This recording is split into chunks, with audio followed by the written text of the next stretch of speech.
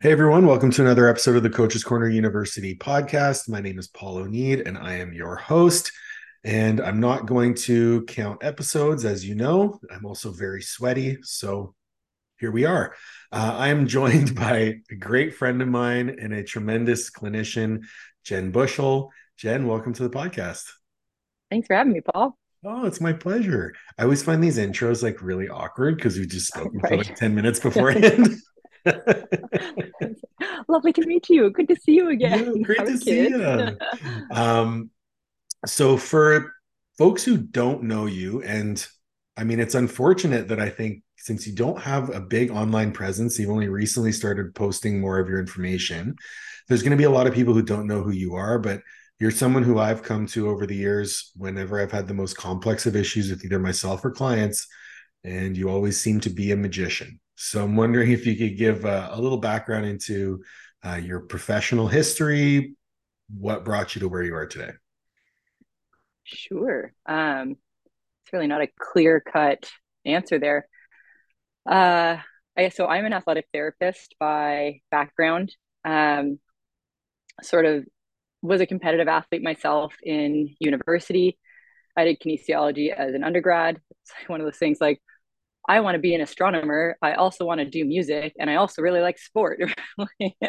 What path do you go into? But kinesiology fit well with. I ran track at Dalhousie, and I was always freaking injured. And just your rehab process through that, and you end up meeting a few clinicians that sort of sparked that little light bulb in you. And yeah, so after that, I thought, well, I would like to rehab athletes. So I thought maybe being a physio was the route for me. And I actually had a professor, like I used to eat Thanksgiving dinner at her house, right? So I was like, yeah, can you write me a recommendation for physio? She said, I will not write you one. I was like, I thought we were friends here. She said, you would be so bored as a physio. I guess if you picture physio as like the typical, like working in a hospital or that kind of thing. She said, Right. if you wanted to do athletic therapy, I'm hands down would write you whatever you want. I was like, I've never even heard of this profession. Um, but it married all of what I wanted to do together. So it's like working with active individuals, excuse me, like high level sport, weekend warriors, but just people that like wanted to move, liked their body still. That I did. I worked in a physio clinic in my undergrad a little bit, and it was, mind you, it was like a motor vehicle accident, workman's comp type clinic, and like nobody really wanted to get better. Nobody had any body awareness, just like beating your head against a wall. It's like Groundhog I Day. was, yeah, it was brutal. Yeah. Uh, I used to do ocean rescue in the States, competitive athlete, like all this stuff. So being an AT just seemed to like bring all that together. And it like took all of my background into account too for when you apply to school. So I got fast tracked through athletic therapy. And then I worked for a few years at University of Toronto, which was just a phenomenal place to work because it's got sport med and sport physio and sport massage and athletic therapy, and everybody's working at just this like big cohesive unit to treat all the athletes, and it's a high performance center too. Wow. So that's when I started working with our national basketball team as well, so I traveled with them for a little bit. And then I thought, like, I love this place, like I could live and die here though, right? Like this could be like where I end up. And I was like, there's just so much professional growth to do. Like I still want to do research. So I ended up going down to the University of Oregon. I feel like, well, yeah, it's just you and I. I was like, I'm the only one doing the talking. No, this is Anyway, so I great. ended up going down to the University of Oregon. And it's great in the States because I'm already a certified AT. So I just had to challenge their exam rather than totally redo all school down there. Okay. And then I got to work as a certified athletic trainer down there, but at the same time, do my master's degree with the university. So it really brought that together because if you're like, there's only six of you guys in this program. So if you're out on the road with a team, like I'm in Arizona with the tennis team or whatever, I can still zoom into one of our classes. Or they work our class schedule around the fact that we're treating all the athletes. So it worked Very really cool. well. So yeah, so I did my research down there, and I ended up being published in the Journal of Strength and Conditioning Research. Cool. Um, yeah, which sort of like started all that off, like just a passion for research and pulling in all these multiple brains and minds into what you do. Because AT doesn't have a lot of, it didn't used to have a lot of research behind it. Like I don't know if you know that old adage, like a mom's teaching a kid how to cook a Christmas ham or something. And she's like, yes, we cut the ends off and you put it in the pan. And the daughter says, well, why do we cut the ends off the ham? She's like, well, I don't know. That's what my mom did. She asked her and she's like, well, I don't know. That's what my mom did. And the Right. woman's like, oh, I didn't have a pan big enough.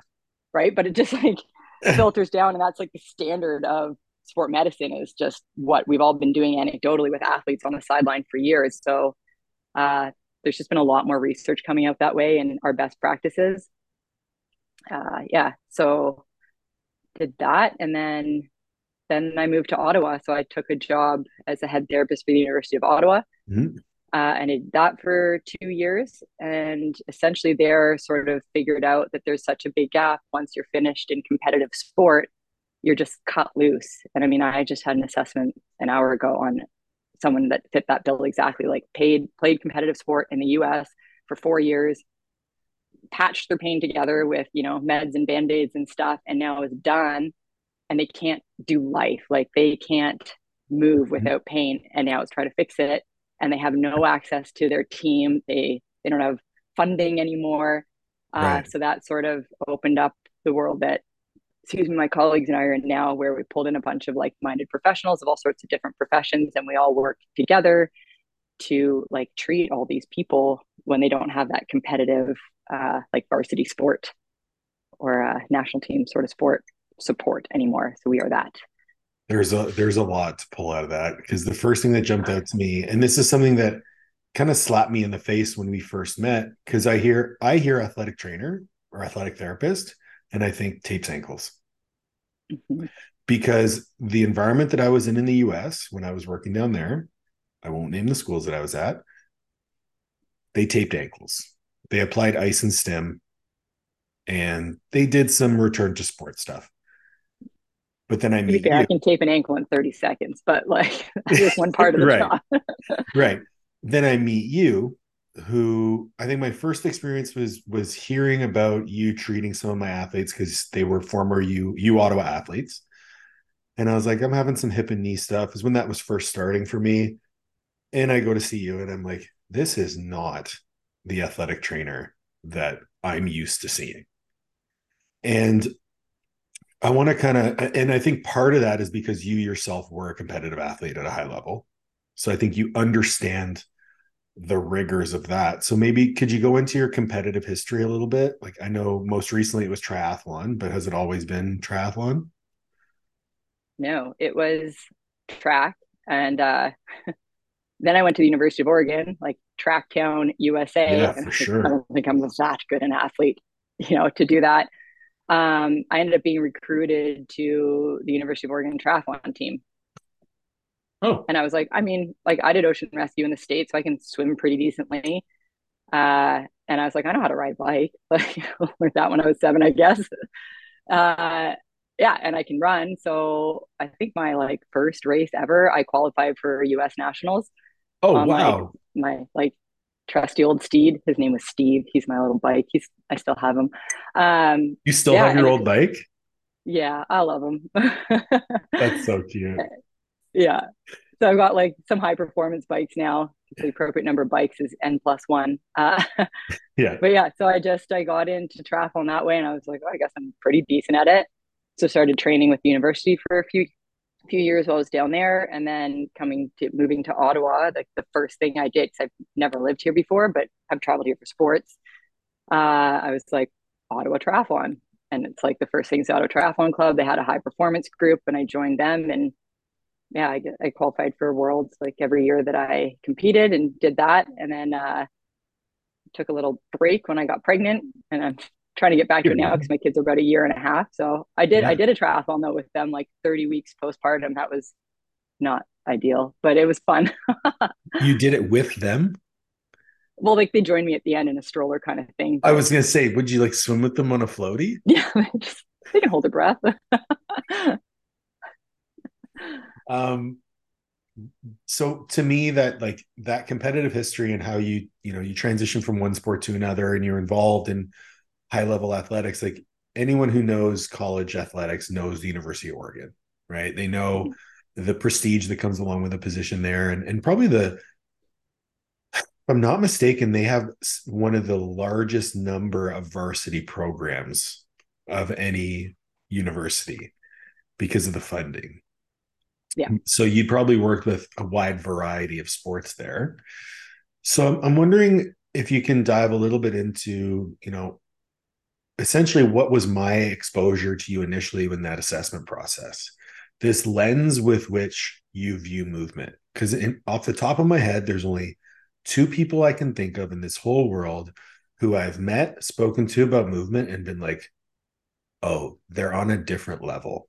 And it's you and then my coach, Danny Lamartina, who's going to be on the podcast in a couple of weeks. But I would love to know, like, what has shaped this view of human movement that you have? Um, that's actually a really interesting question. Like you sort of take for granted, we've talked about this before. I'm like, doesn't everybody view it this way?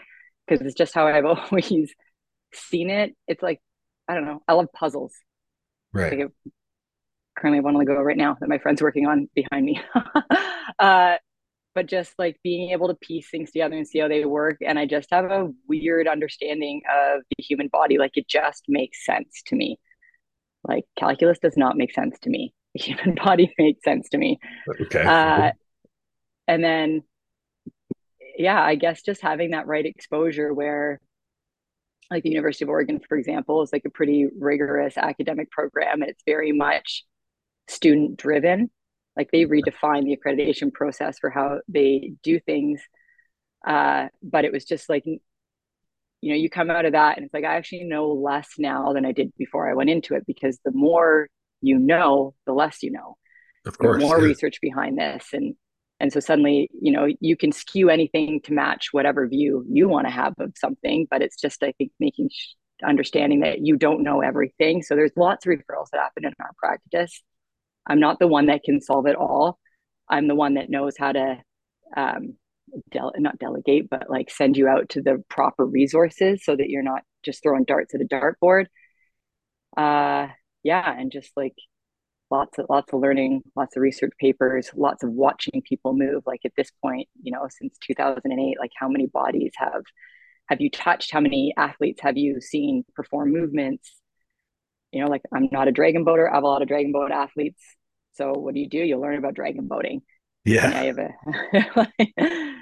So I guess it's just sort of looking at it that way. Like I have such a wide scope, but also like a niche focus. It's interesting you say that because, when I think of my experience over the years working with three different post grad institutions in the US, working at Queens here, around 500 student athletes per year. They're in the weight room 3 or 4 times a week. That's a lot of squats, benches, deadlifts, lunges, presses. So you see a lot of movement. And then I think of the different educational opportunities that I've taken over the years, different certifications and things like that. You accumulate essentially these filters. And like when you go to the doctor or the eye doctor, they say, they put the filter on and they say better or worse. And then they flip the filter, better or worse. And I find just because I have so many filters, and then you can combine filters and then switch them out, you have this ability to reframe the concept of what a movement should look like, then look at how it actually is. And now you can start to have this process of elimination with regards to what the problem is. Were there any maybe certifications or books or anything that you can point to that has kind of expanded your toolbox? Yeah. So it's kind of interesting. It's like the more people you treat, the more you start to realize what you don't know or a gap in your knowledge.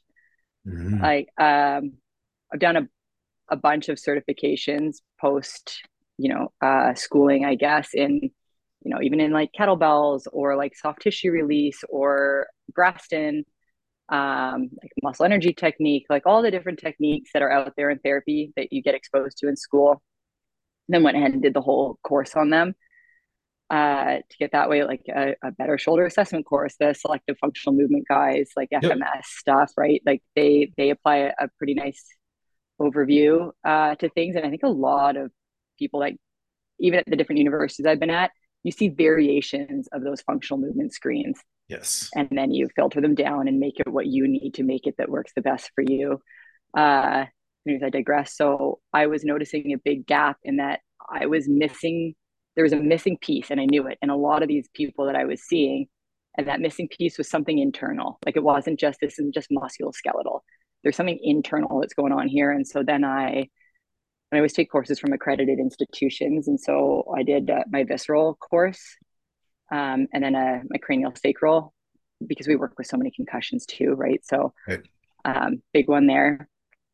And so I did those two certifications, and with those two, like you have to practice, what is it, like touch at least 100 bodies and do 100 hours or something until you can do Holy even your shit. next level um, of those. So that's nice too, because they don't just let you just like go one after the other. And if it's a certain amount of time, you have to uh, what's it called when you just sit down Recertify. on the course again? Yeah, Yeah. um, whatever that word is when you just sit down on a course. But yeah, uh, so yeah, I did my visceral level one, and then I did pelvic visceral, which is really great with like a lot of postpartum and even like 30 years later postpartum for females, lots of male stuff too. But there's that whole link inside, like our fascia and everything like that is not just superficially on your IT band or your, pecs or something like that. Right. It melts all the way through. It's how our organs don't just fall out of our butts when you're walking around. So there's going to be tightnesses that arise from there, and like the same patterns that you've been in for 5 years, and suddenly you're injured and you're trying to unravel the last 5 years of movement.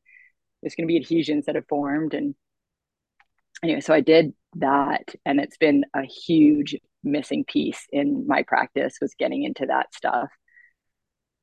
That's, yeah, you were the first person who I had ever heard talk about that sort of thing. And it was, I mean, the sensation of having your organs moved is very weird.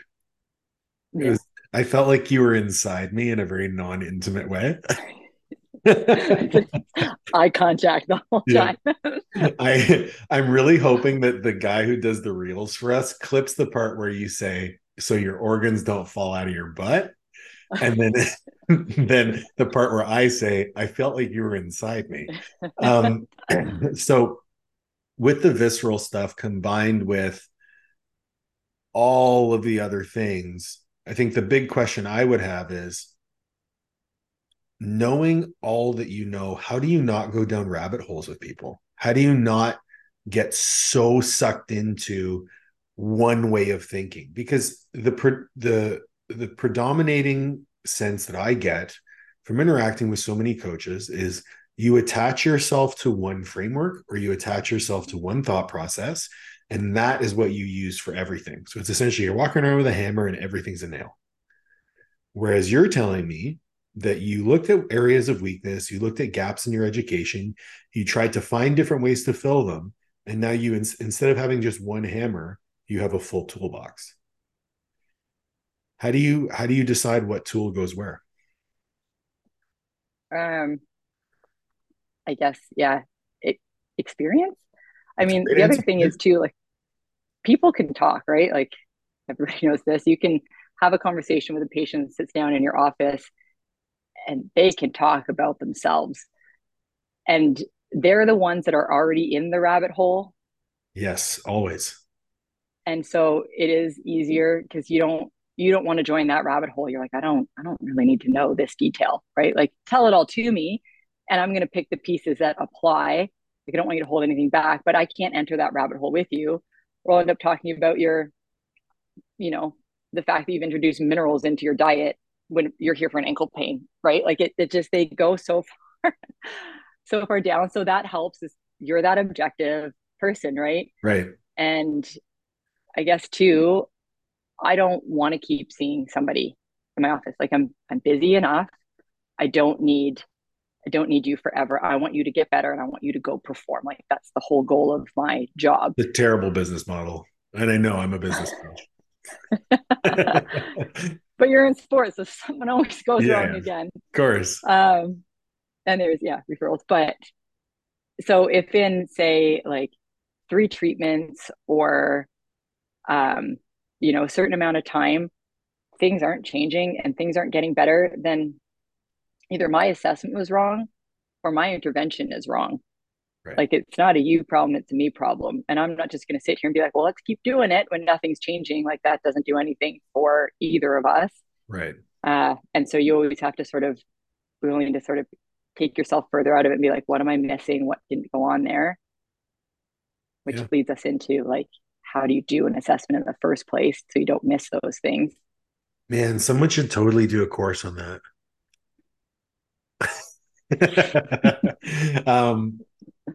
Yeah, no, I love what you said about being that objective observer. And that's something that I think people miss. They think, okay, especially like let's talk in the context of a strength and conditioning coach, because that's my world.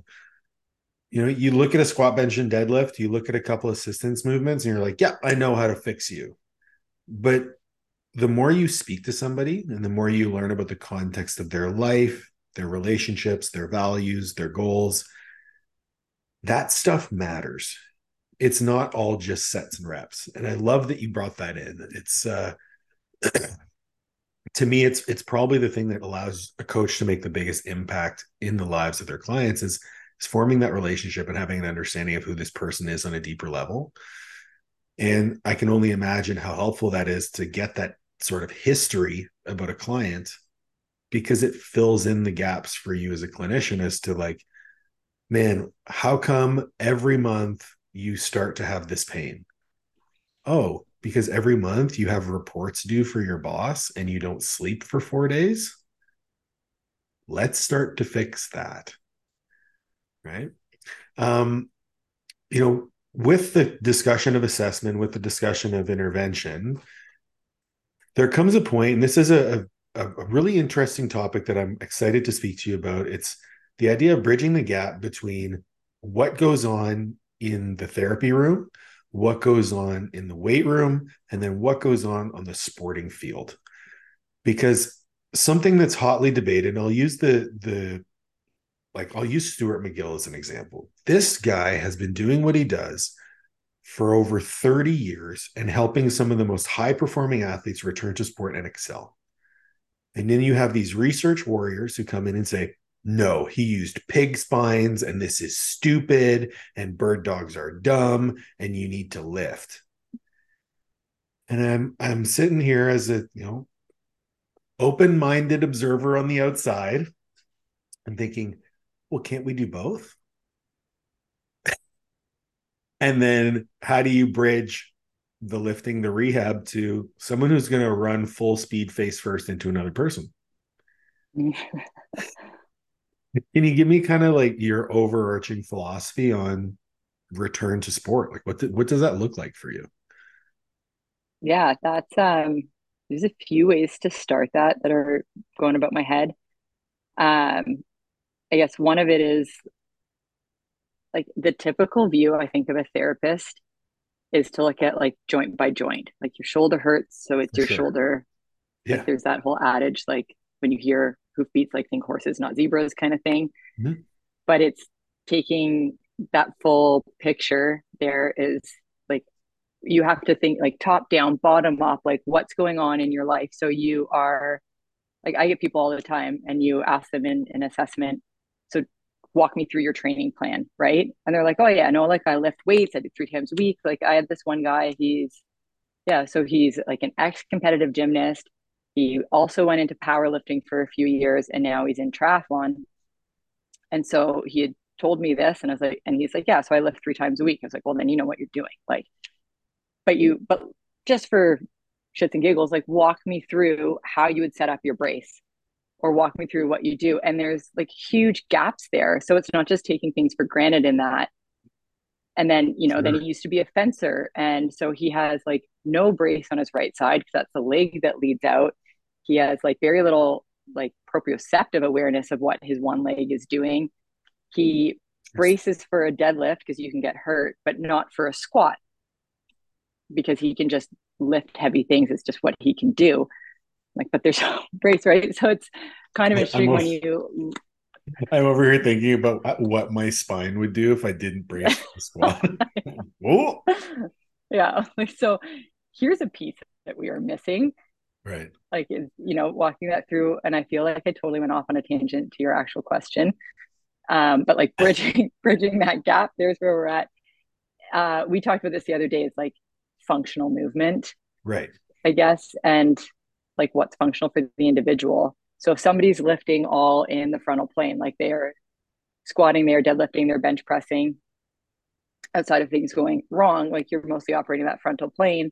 Right. And then they're jumping out onto like the sport field because they still play soccer like 1 or 2 times a week. Say they're not even like, varsity Right. days, like just the 1 or 2 times a week.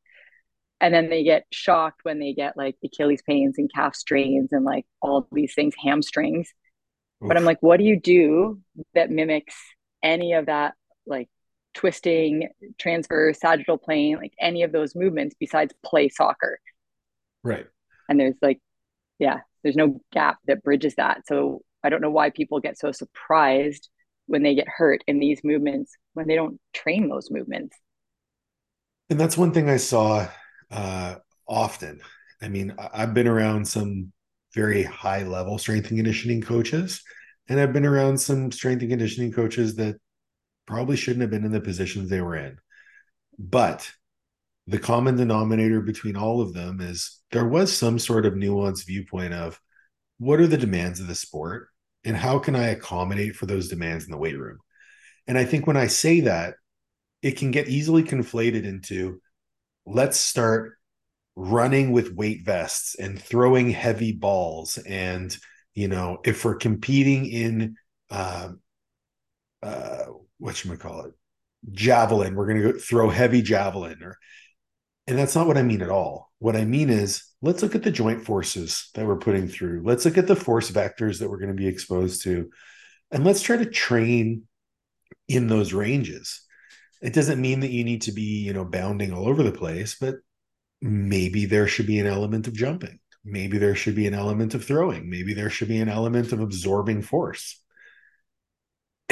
And I think having a nuanced understanding of movement and how that works, I guess the question is for you, what would be the process of working with, because you're not a strength and conditioning coach.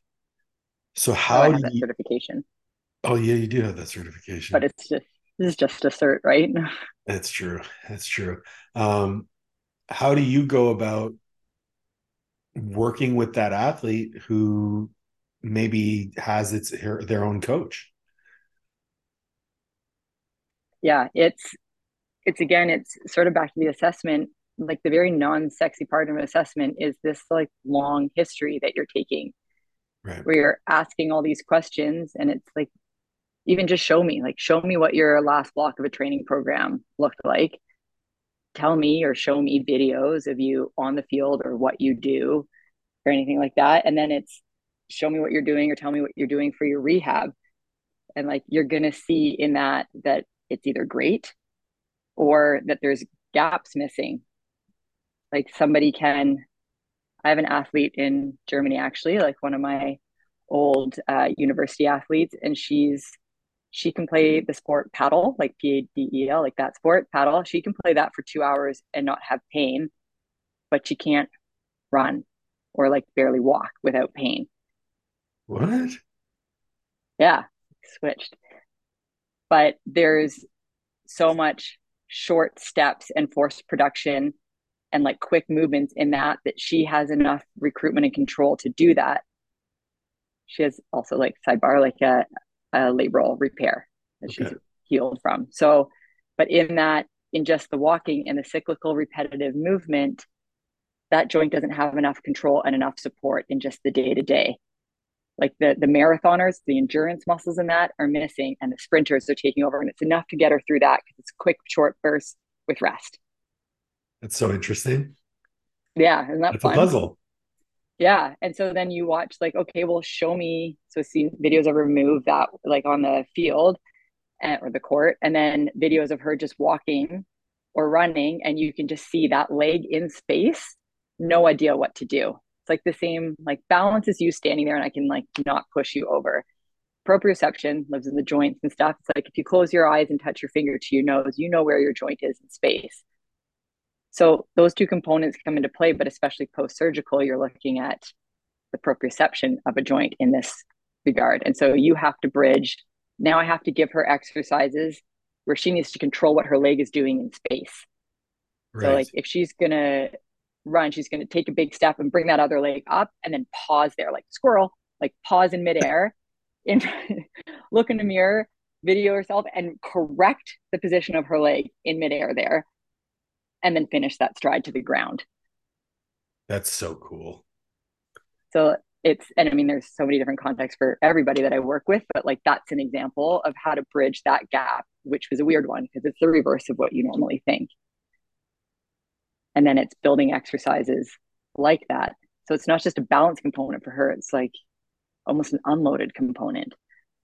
And she's never had that rehab before.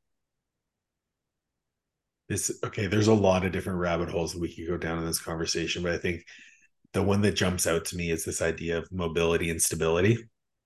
Mm-hmm. And this it's obviously there's a lot of people doing a lot of great things in the world of rehab and strength and conditioning to improve mobility and stability. But I think I'm going to give you my definition of the two. And I would love to hear, if you disagree or don't or agree and kind of how you frame it. So when I think of mobility, it's the ability to actively get into ranges of motion under control. I think of stability as a component of mobility because if you are unstable, you will not have access under control to those ranges. Now, how to train those things, we're going to talk about, but am I kind of on the right path here? I mean, that's a very similar definition to what I use Okay, perfect. because we're not talking flexibility, Right. which is a very often considered passive motion. And And like that, what motion can you hit actively? Rotation's a great example of that. yeah, yeah. Okay, so whenever I work with a client, I will prescribe mobility work. And what I prescribe as mobility work, very different from what they have previously been issued as mobility work. We're not doing banded distractions. We're not holding these things for 2 minutes, right? That is flexibility work. And yeah, there is absolutely a benefit for flexibility work in certain circumstances, but as athletes, I find it's few and far between. So, how would you kind of frame that to an athlete who maybe has never been exposed to true mobility work? And how would you kind of go about implementing it? So, sorry, how would I frame like why we're going to do mobility work to them? Yeah, like explain to them why, stretching is not mobility work. Yeah. I mean, I think the biggest, like going back to the research on it, but you're working with someone that wants to be active. Right. And I think many people are now in the school of thought like you're not doing any passive stretching before you're trying to do something active because you're decreasing the force production in the muscle. And then you're asking that muscle to recruit at either high force or high load. And you're just asking for a recipe for disaster. So we're trying to prime your body to be able to get yourself into all these positions that you're going to find yourself in sport or life or whatever that is, right? And so your mobility work is for you very individualized on what does your body need to be able to move and perform into the positions that you need to get into under control. I love that you said that. I love that you said that because it's going to be different for everybody, depending on Yeah. what the issue is. Like even taking a simple movement like a split squat. If someone has poor internal rotation of their hip versus someone who has very poor external rotation of their hip, the way you would cue that lunge is going to differ, right? The way you might apply an external load might differ. Mm-hmm. And it's only when you have a deep understanding of movement that you're going to be able to look at that split squat and say, this could be so many different things. Um, the topic of stability comes up often. And within the context of mobility, I've already said for me, it's are you able to maintain motor control over the ranges that you're accessing? That tells me how stable you are. But you could also say, well, how how resilient are to perturbations of your position, right? Can you hold a position while someone tries to move you? Stability. Or how rigid can you make yourself? Stability. You mentioned rotation, which I think absolutely falls within the realm of stability, uh, because it's something fucking nobody does. Um, so I'm wondering, like, dive into stability a little bit. Um, just like a quick little case study on it because I just had an assessment on this. Yeah. Uh, like baseball player in the States for 4 years and pitcher. So was told for pitching, like in order to get, he takes his pitch from 60 miles an hour to 90 miles an hour kind of thing. You need to get extension out of your low back with rotation so you can get that whip to like kinetic chain stuff. Okay. And I'm like, if you're just hinging through your low back without any stability or control of your muscles, one, you're not actually generating as much force as you could because you're leaving your core out of it. And Right. two, you're leaving yourself vulnerable to where you are now, which is like no feeling in both your legs. Oh, lovely. So, yeah, and we're looking at this, and it's like I'm sure you've been told by many coaches that are obviously much better at me than pitching that what you need to do in a pitch, but it doesn't always translate to that athlete where they're like, okay, extension, so it just breaks through the middle to create this extension and rotation without any deep core control to it. And then the rest of it's like ending up through, arms Oh, and it's turning your shoulders. spine into a noodle. Yeah, which they was giving that analogy like the pepper grinder or like corkscrew kind of thing is what you want to make it. But I'm like, you look at all the little muscles that are involved in that, like the rotators and the multifidus and then like Yeah. transverse abdominis, blah, blah, blah, all those need to be turned on to segmentally control your spine while you're doing that. Otherwise, you're just going to keep applying force through your spine. And so that's where we're going with stability. Like you can passively, if you ask somebody to rotate, like even their body, they're going to get pretty far. If you ask them to sit there and then just do that with their own muscle control, most of the people in my world are not going to get nearly as far because they don't have the muscle control to take them there. So then you get hit by a football player or knocked by somebody in sport where it like causes rotation, and then you go past where you're stable, and now you're just joints, and that's where we see like shoulder dislocations and disc injuries and like all these things come out because they couldn't stabilize. So it's almost like we could consider stability as one's ability to apply or yield to force within a range of motion. Yes. I actually really like that definition. I've never really thought about it that way. I've thought about it more so in a way, uh, more so with regards to rigidity, more so core rigidity. Whenever I think stability, I think core. Um, and I think that holds water as well because Yeah. the more stable your core is going to be, the more mobile your extremities can be, the less power leaks you're going to have.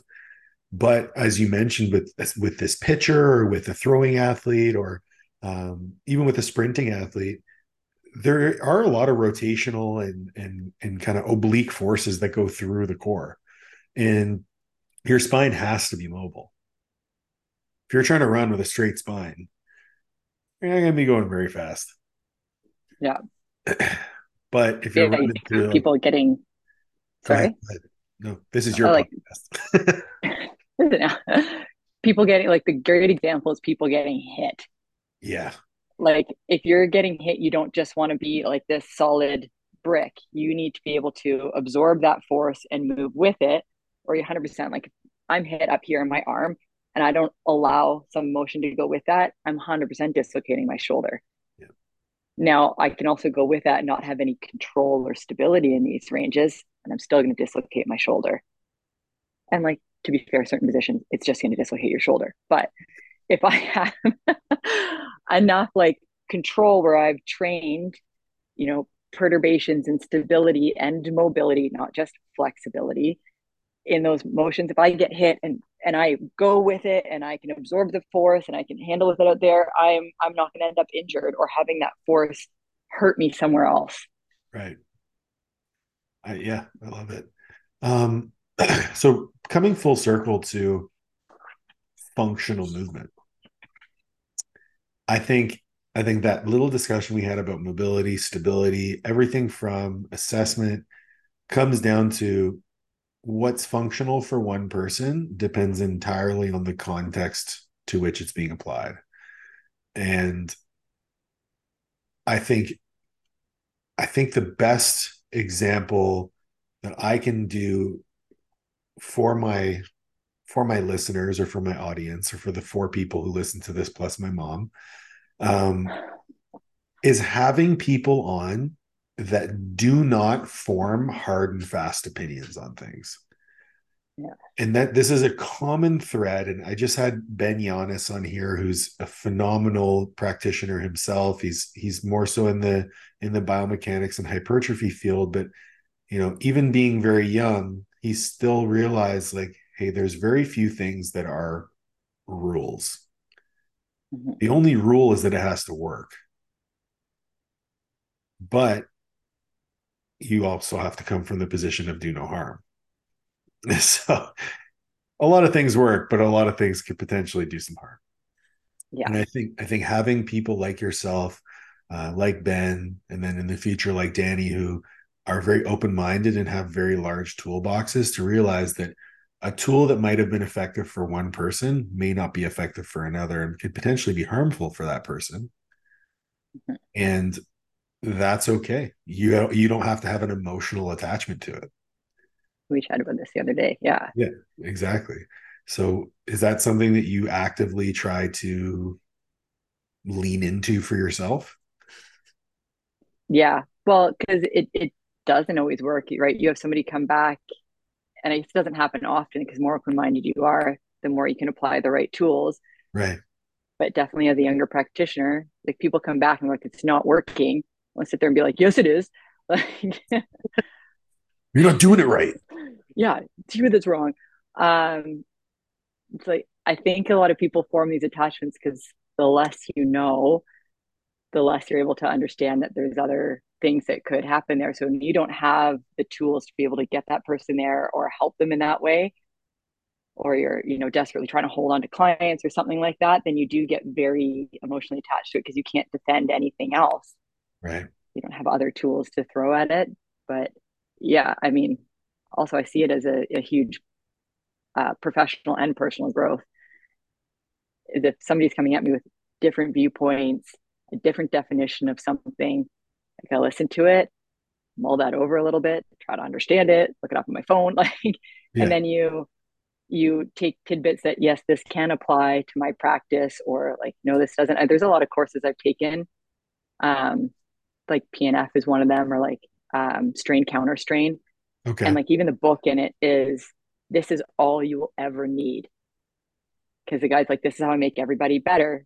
But then you do create a niche for yourself. The only people going to are the people that need this, and so you're like, of course, this is what Yeah. makes So those they people better. self-select for it, right? Okay.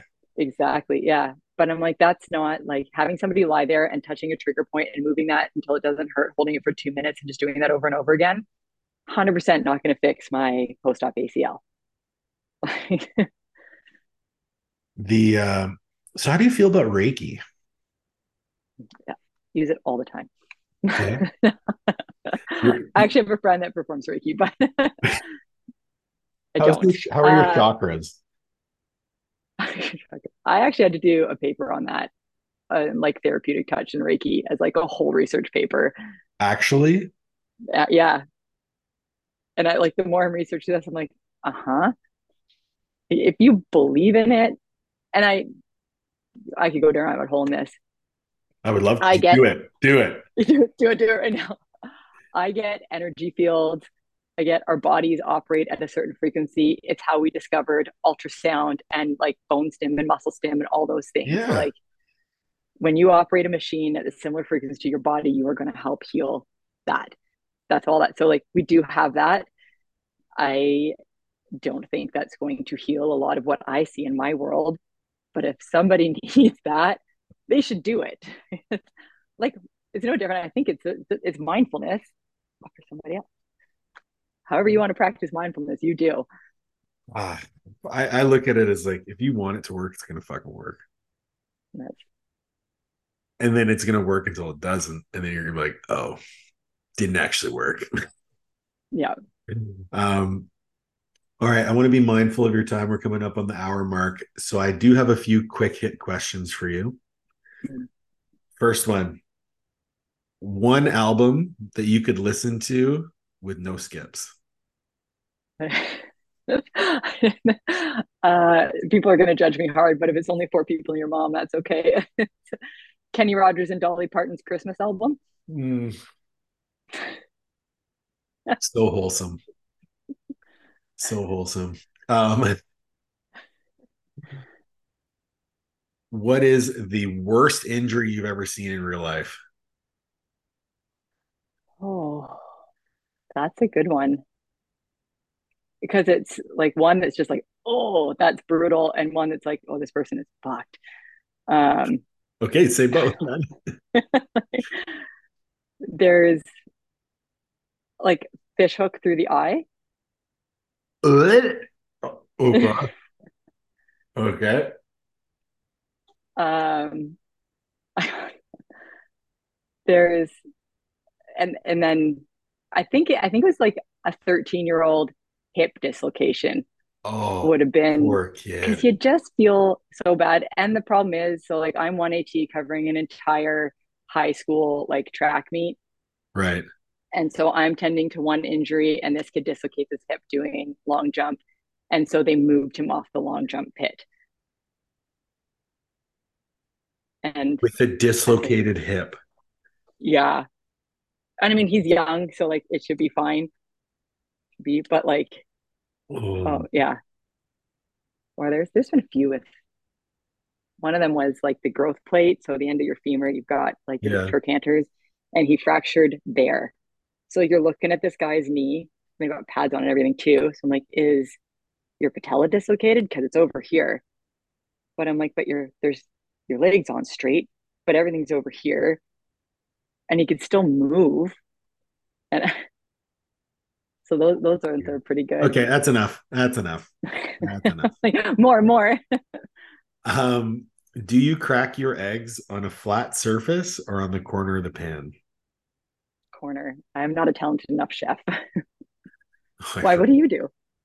Flat, flat surface. Oh, are Chefs you do a flat surface. are you a one-handed No, egg cracker? no. Look at these mitts. This doesn't scream dexterity. Okay. Um, five dinner guests, dead or alive. You plus five. Who are you bringing to dinner? Oh, oh my goodness. I don't think we have enough time to ponder that over. That's That why is it's a quick hit. First five people quick that hit, jump quick into your hit. head. Oh my goodness.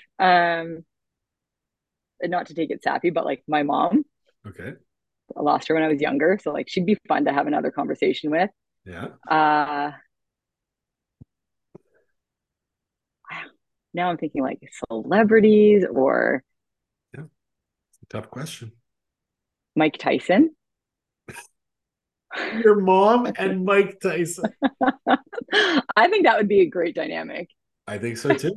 I don't know your mom and I don't know Mike Tyson, but I think it'd be cool. It'd be fun. Uh,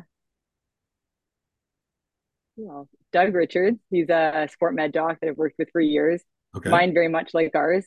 So he'd be one to keep conversation and like full of fun tidbits like we just talked about, right? Okay. Ah, I wish animals could talk. Your Like dog. 100%. Like, oh yeah, I'd inject her with like some whatever you can to be able to hear Your her dog. thoughts for like a solid hour. All right. Ah, one more. If you bring your dog, you got to bring your husband. That's true. I guess Brent can come too. Yeah. Okay. That's a very interesting group of people. Do you have Um, yours off the top of your head? listen, this isn't, you're not interviewing me, okay? Okay, we'll do this again where I do. Yeah, okay. Last question. If there's one person you wanted to see on this podcast, but the caveat is you had to help me get them on, who would it be? Ah, Taking notes. yeah. what immediately strikes me is like a coach of a sport, like one of our national team sports or something like that. Like bring one of those coaches on. Yeah, I would love to. Give me one. It'd be interesting. Like really good rugby coach, like Duncan McNaughton would be someone to have on. Uh, Okay. who else I'm thinking?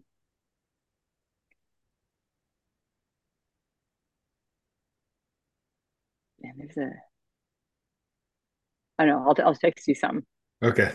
I gotta think longer. There's a few in there, but like someone that is open minded but is very high performing in their sport, Yeah, but also like they get a little into the sports. So it'd be interesting to see what we can tease out there. I would love that. Um, so where can people find you and give us a little bit of tidbit on like what you're currently working on? Because I think it's really exciting. Yeah.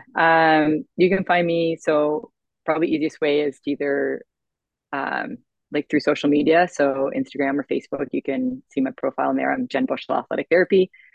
So you can DM me or like take a look at my content. I've got my link tree up there. I've also got my link to online booking, which has links to how to book with me, Perfect. my bio on there.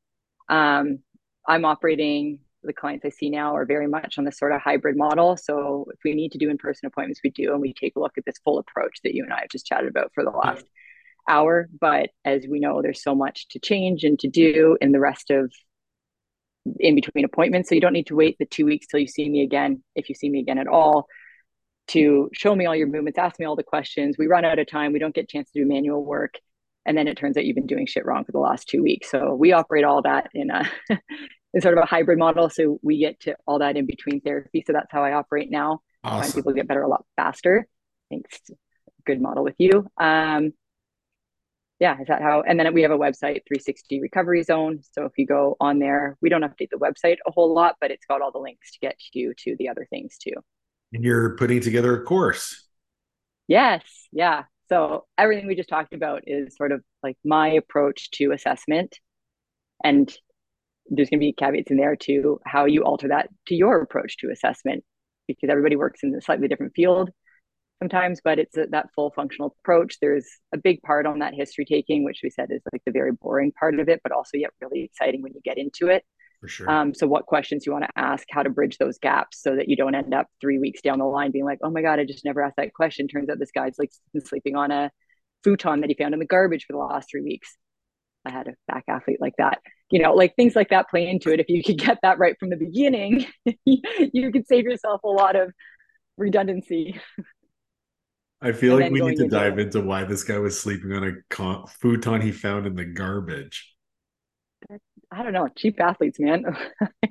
They move to a new city. Yeah, fair enough. I've Yeah, done and some then weird the shit. whole right, and then the whole functional approach to it. So what we're looking at, how to sort of tease out the noise in an assessment. What are the things you don't need to care about? What are the things that you do? How to filter that down, and then what do you implement next? Love it. So that's the course that I'm working on putting out next. Love it. Well, thank you, Jenn, so much for joining us. If you want to get a hold of me, you can find me on Instagram at Paul O'Need or at Master Athletic Performance or at Coach's Corner U. Please visit www.masterathletic.com if you'd like to work with myself or any one of my coaches. Or if you're looking to take your continuing education to the next level, visit coachescorneru.com. We got a bunch of new courses in the works, namely one on sleep and one on online coaching. Those should be getting launched within the next 3 months.